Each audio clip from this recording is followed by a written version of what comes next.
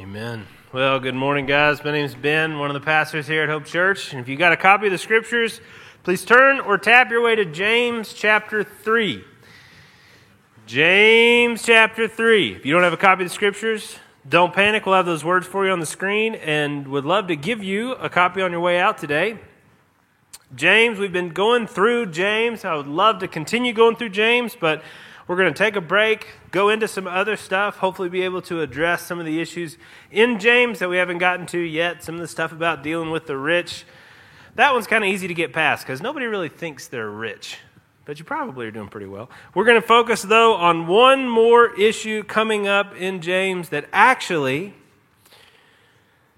like all of Scripture, James considers to be a big, big deal. But I think most of us sort of miss it. And the way that I want to think about it, or at least maybe peer into your perception of how important this is to ask you about your resolutions. Maybe you make them, maybe you don't. But I think most of us take some sort of personal assessment when it comes to the beginning of a new year. We have crossed a threshold. There does seem to be an opportunity for us to kind of mix things up a little bit, do things a little differently, hopefully even grow in some ways. But if you look at what resolutions you pick, you understand what you think to be either very important or changeable. Some things you'd love to change, but you can't. And so you make a list and you think, okay, what could I possibly do a little better with? Generally, people put stuff on that list like, there's a lot of clutter at the house. It'd be great if we could go through and kind of clean things out this year. Maybe you look at yourself. You've had a lot of sweets over the last month and a half. Maybe this year I'm going to eat a little better. I'm going to exercise a little more. You look at the finances. You spent more than you meant to, and hey, thank you, government. But you still want to try and maybe do a little better with your finances in 2021. So you got an idea of how you want to budget. But I don't know that anybody has the way that they talk as an issue they want to fix in 2021. But I hope as you listen to what I'm saying from James, and then hear some of the melody and the bass of Scripture that comes alongside what James is saying, you'll see that I think there's really not much you could focus on that would do more for you than to think about the way you talk, to think about the way you think. James says in chapter 3, verse 1, "Not many of you should become teachers, my brothers, for you know that we who teach will be judged with greater strictness. For we all stumble in many ways. And if anyone does not stumble in what he says, he's a perfect man, able also to bridle his whole body. And if we put bits into the mouths of horses so that they obey us, we guide their whole bodies as well. Look at the ships also. Though they're so large and they're driven by strong winds, they're guided by a very small rudder, wherever the will of a very small pilot directs. So also the tongue is a small member, yet it boasts of great things." First thing he says is don't be a teacher. Please pray for me and your other pastors. Made a huge mistake. I'm not excited about Judgment Day. It makes me anxious in a real way. Maybe it's silly to say that, but so please do pray for me. Then he jumps in further and says, based on that, and that's kind of a related idea, we're all sinners in many ways. Verse 2, we all stumble in many ways. We talked about that a couple weeks ago, last time I got to preach. And then he says, but if anybody doesn't stumble in what he says, he's a perfect man, able to bridle his whole body. Do you believe that? He's saying if you want to try and focus on something to make yourself more like Christ, if you want your life to look more like God wants your life to look, trying to grab hold of your finances or grab hold of your calorie content or grab hold of the way your house looks or grab hold of the way your kids act isn't the best spot to drive. You can actually drive yourself better if you focus on your tongue. And he's got these wonderful, beautiful pictures, these illustrations about a horse and a bridle. I don't know if you've ever been around horses or been close to horses, but they're not small things. There's majesty to them, but there's also just scope. There's size to them. And then it's a cow story, not a horse story, but I was a teenager, and we were at a lake, and we were in these fields around a lake, and there was these cows. And if you ever watch cows, they just look like peaceable, kind of bored things. All they do is just sit there and munch all day. But if you're ever on the other side of the fence, like you're next to them, they're not small. And somebody just dared me to go slap a cow. And he meant like on the bottom, not like across the face. Like I'd been offended by the cow or something. But just go touch one. Just go slap a cow. And if you're in flip-flops after a day on the lake, it's intimidating to go slap a cow. They're bigger than you think. There's something there. And when they notice you, and they keep chewing, but they notice you, there's a moment there. And yet, horses and all of their strength and their majesty and their, you think about war horses throughout the ages, and yet they can all be guided with just that one little bridle, little bit in their mouth. Massive ships, and James would be thinking about these great wooden ships that are driven, they're sailed by these beautiful giant winds that come bringing across all of God's strength and power. All these ships are being driven around, and yet they're steered by just one little guy. Now we can think about these magnificent aircraft carriers, and they're driven by these rudders that are controlled by like a guy. And it's 2021. He probably just types in, like, we'd like to go here, doop. And then he goes to get some coffee, and the thing is just driven. It's just steered by that one little. James is saying, you and I, likewise, have this one little thing, this one point that if we can start to control it differently, it's going to change everything. And he's saying that based on Scripture. So what we're going to do today is I want us to see the importance of the tongue. I want us to agree with James and not think he's just given to overstatement. I want us to go down. I want us to see how bad it can be. I want us to see how God has fixed it in the gospel. And then I want us to see how good it can be. So, 1, the tongue does drive your ship. In Scripture, it's very clear that words create and words destroy. God chooses to create the world, and when he chooses to create the world, he chooses the means by which he's going to create. You know what those means were? He spoke. He spoke them into existence. Generally, it's not just magic words. You see these people, when they do a magic trick, they've got a big ha-ha that they do. But God, when he goes to speak, what does he do? He just speaks, and creation jumps into existence. Words create. And as soon as you have that character in the story, you immediately have an enemy in the story. The enemy who comes as a snake. Got that tongue going in and out all the time.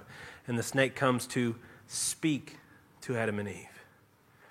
Words to create, words to destroy. He tempts Adam and Eve. And what do? When they fall, our whole world falls with them. You get into the redemption of this story where the Lord comes, and John describes him not just as a baby, but calls him the Word. We'll dwell on that a little later in the sermon. But this Word we see again at the end of the Scriptures in Revelation. In Revelation 19, we have this white rider with eyes like a flame of fire. And John, who also wrote Revelation, in Revelation says that this white rider is clothed in a robe dipped in blood. And the name by which he is called is the Word of God. And as you read this, you can read it in Revelation 19, that whole paragraph. Take some time to read it. It's describing Christ in all of his martial glory as he comes riding in the judgment. And as you read it, he's called the Word of God. And then, and this was always a bummer to me as I was reading it, because it was such a weird thing. Like the mental picture that you had been building through this description takes a weird left turn, because he says that from his mouth is a sword. And you're picturing this amazing white rider with his robe dipped in blood and all of his glory and all of his strength. And then, whoop, like an elephant or something, he's got this sword hanging out of his mouth. I don't understand it. But you put it into the context of Scripture and you see that, of course, God by His Word has created. And here, God by His Word can destroy. You zoom into your own life. How much of who you are is created by the way that you think or the way that you talk to yourself? How much of who you are is created by the way that other people have talked to you and pronounced over you who you are? Man, you come to us for counseling. You ask the pastors to pastor you. You say, man, listen, pastor, I've got this incredible fear problem. I've got this big anger problem. I've got this weird relationship problem. I've got this hard sin problem, envy, lust problem, whatever. Okay. Let's take that to the Scripture. Let's take that to the gospel. And let us understand with you the way you're talking to yourself. We'll prescribe for you a stop exercise, S-T-O-P. We'll ask you to stop in the middle of the day sometimes, take a couple breaths, S-T, and then observe what's going on in your heart right now. What are you saying to yourself? What are you feeling right now? What are you thinking about? And then proceed. And we'll take your notes from that and try to help you to see the way that you're talking to yourself and the way that God wants to talk to you. Because who you are is built that way. Who you are is created that way. Love certainly makes you who you are, and in your relationships, it's the words that connect you. It's the words that connect you to God. How do you relate to God now? It's through Scripture. That's how He speaks to us. And yes, we've got all kinds of different ways in which God speaks, but the main one is the text. That's why everything at Hope Church is built around that. Nobody comes up here and talks without reading something from it. Why? That's how He has spoken to us in the way that we speak back to Him as we pray. Yes, your friendships, and definitely in people in your work and the way that you relate to other people at your work. And yes, of course, your marriages are all built on the way that you talk, the way that you connect. Do you see why the tongue is so pivotal? That it really is the rudder. It really is the bridle. So, if that is so important, if the tongue, the way we speak is so important, how are we doing with it? So, we talked about the tongue and its importance. I want to now see what kind of things the tongue is currently doing. It comes down to the way that we talk to ourselves. It comes down to lies. See, in the garden, the enemy first puts a lie before Adam and Eve, drawing them into this temptation, this scenario where they then believe a lie and disobey God. And yet, as we come to Jesus in the New Testament, this story of the good guy versus the bad guy gets updated, and now we have Jesus, who is God, as the good guy, facing off, not anymore against the serpent, but against the serpent's children. How do we get that? Well, in John 8, Jesus is speaking to the Pharisees, and He says to them, "You are of your father, the devil, and your will is to do your father's desires." It doesn't mean that the devil somehow got together with the Pharisees' moms. He is, though, saying that you are like the enemy. You have the same desires as the enemy. You talk the way the enemy talks. It is your will to do your father's desires. He was a murderer from the beginning and doesn't stand in the truth because there's no truth in him. When he lies, he's just speaking out of his own character, for he is a liar and the father of lies. Now that's heavy for Jesus to say to anyone. But He lays that on the Pharisees. And you and I, as we're reading passages like that, can kind of stand behind Jesus and be like, yeah, you Pharisees are awful. Boo, you guys. Not me. Well, I don't think that's very wise either. Ask yourself, isn't there something of that kind of diagnosis that should be applied to you and me? Missionaries who talk about trying to speak to somebody in their heart language. Have you heard that phrase before? Many of you speak several languages. Some of you speak 2 languages. And for you, you speak English really well, but if somebody can speak to you in the language that your mother spoke to you in, they've got a whole different lane in your mind. We got people that, if you could speak to them in Korean or Swahili or Spanish, you're now speaking directly to their heart. You've got a whole different road in. They've got a heart language. Rachel and I on TV, we were watching TV, and the lady was talking about will. I'm going to write you out of the will, but she didn't say will, she said wheel, like a wheel on the train or whatever. And it had subtitles, which I really appreciated. So we kind of grew up, and that was a word that we probably would have said that way, especially as a little kid. I might have said wheel instead of will. Will you do it? Wheel? Really? That's how you're going to say it? But when that lady said it, again, with subtitles, there was a moment where Rachel and I were like, oh, it's kind of our heart language. Apparently it's not English. Again, they had to use subtitles. But it's our heart language. Let me ask you, when Jesus is trying to open for the Pharisees who they are, let them see who they are, that they'll repent and believe, isn't there something that we need to admit about our heart language? Later in Scripture, when you get to Romans, the Holy Spirit through Paul says that our throat is an open grave. We use our tongues to deceive, and the venom of asps is under their lips. An asp is a snake. He's making the same connection that Jesus was making with the Pharisees. Our hearts are lying all the time. Lying to us about everything else around us, but also lying to others. There's constant shading, overstatement, understatement. There's constant rewriting of the story. Well, no, that wasn't really my fault. It was hers because she did, because then they didn't. Because if they had told me more than I would have then. Just, what is that? Just constant. When you take a moment and look at your own heart, if you just actually stop and see what it is that you're thinking about most of the time, how much of the time are you dreaming about being the people you see in movies and television, sports and business? How much of the time are you imagining? How much of the time are you dreaming to what it would be like to be with men or women that are not yours? How often do we dream about what we don't have but would like to have? And our brains just run on these tracks.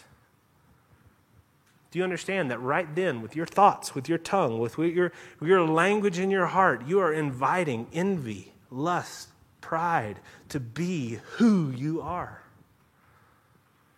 In 1,000 other ways, but at least in these ways, the tongue is destroying. It's a fire that is itself set on fire by hell, as James says.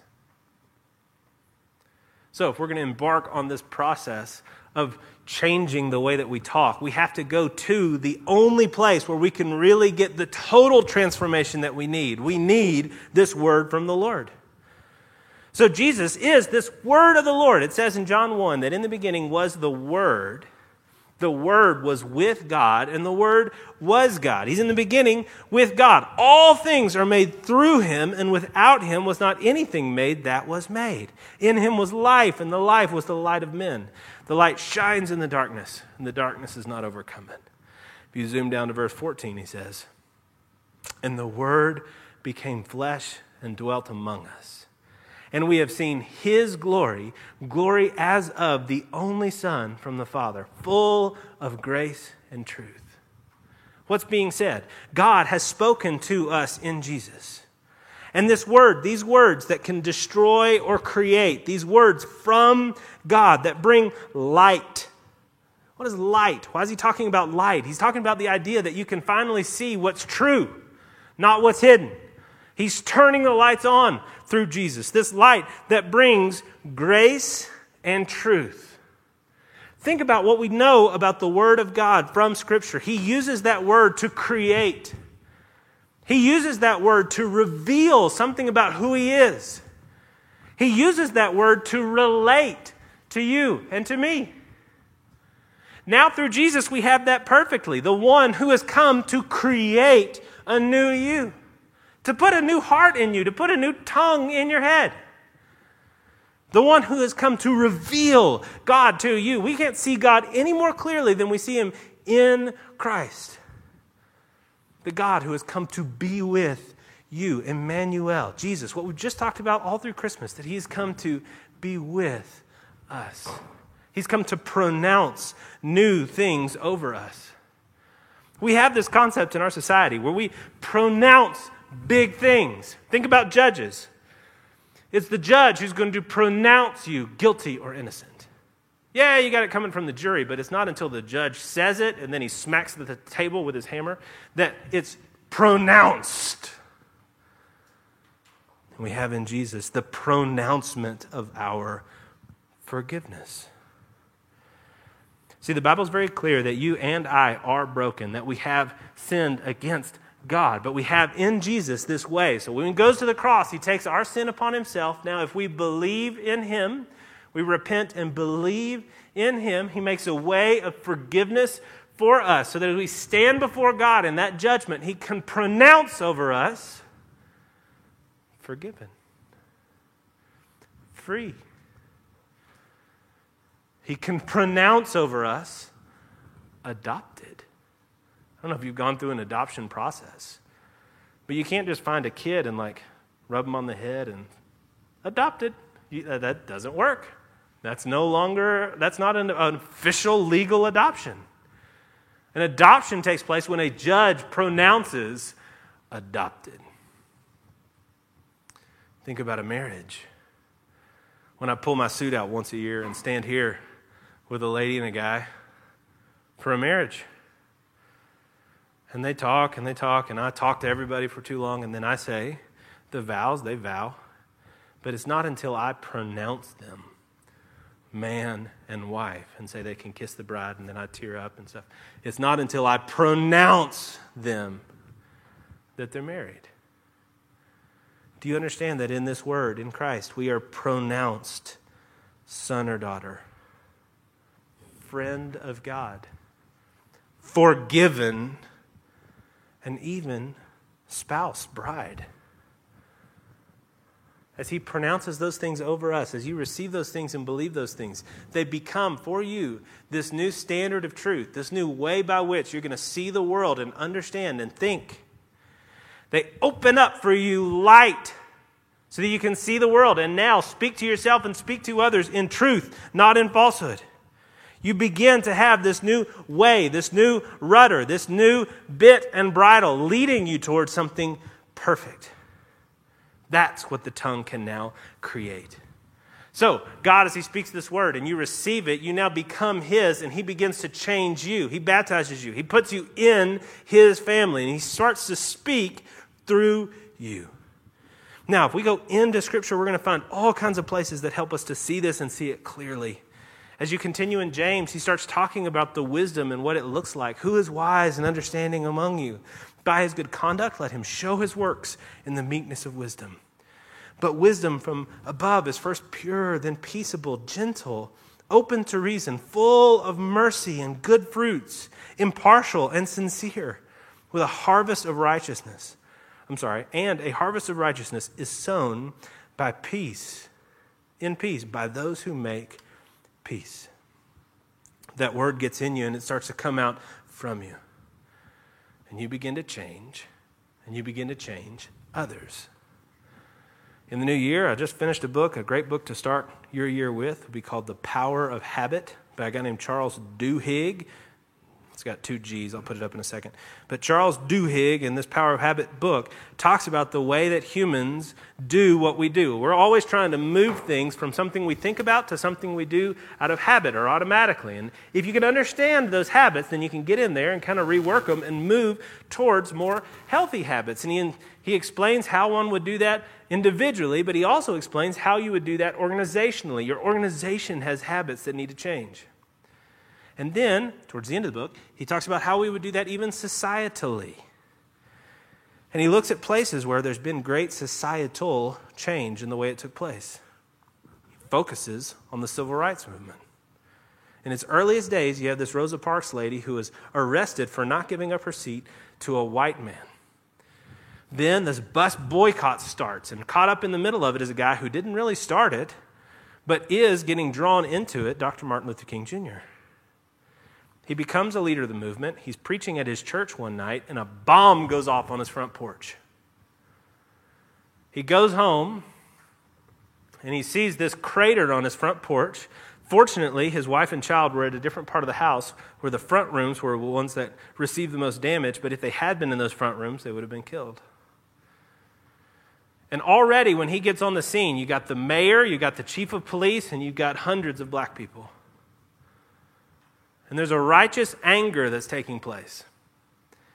And as he's standing there and talking to them and trying to make sure his wife's okay, there's more and more people coming, and the white police chief starts to get anxious. And he says, hey man, we got to dispel these people. And as the police officers try to dispel the crowd starts to get angry. And he goes up to Martin Luther King and says, listen man, you got to say something to the crowd. You got to chill this out. And in that moment, I want you to think about what you would do. Here you've got this whole movement one way, this whole movement the other. You've got this great crowd this way. You've got the representatives of this giant crowd the other way. And right in the center of it is Dr. Martin Luther King Jr. And right in the center of that is what he's about to say. He looks out on the crowd and he shouts, don't do anything panicky. Don't get your weapons. And then here he quotes Christ. He who lives by the sword shall perish by the sword. The crowd grew still. And now he instructs them. We must love our white brothers no matter what they do to us, King said. We must make them know that we love them. Jesus still cries out in words that echo across the centuries. Love your enemies. Bless them that curse you. Pray for them that despitefully use you. He'd been thinking about, obviously as a Christian pastor, he'd been preaching about these ideas, these reactions, the way in which Jesus would treat his enemies. And in that moment, when all of these people are looking to him for leadership, he's able to speak, not hate and destruction, but love, reconciliation, peace. Do you see what can happen? Do you see what's possible?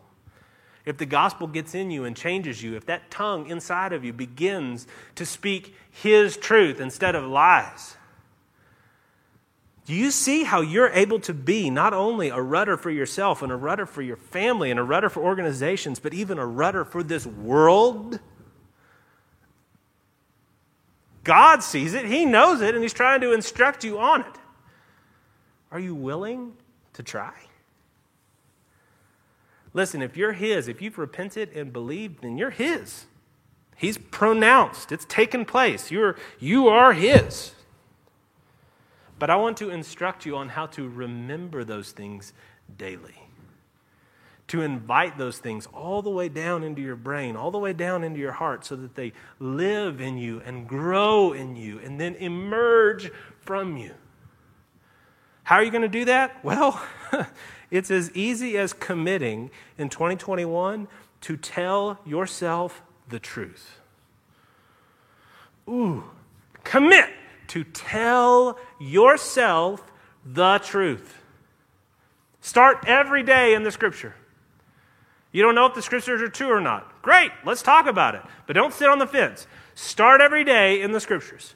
This Old Testament Bible reading plan is going to be fantastic. If there's a part of you that went Old Testament, womp womp, shame on you. You don't know the Old Testament like you should. Give us the opportunity to see the beauty and manifold wisdom of God in the Old Testament.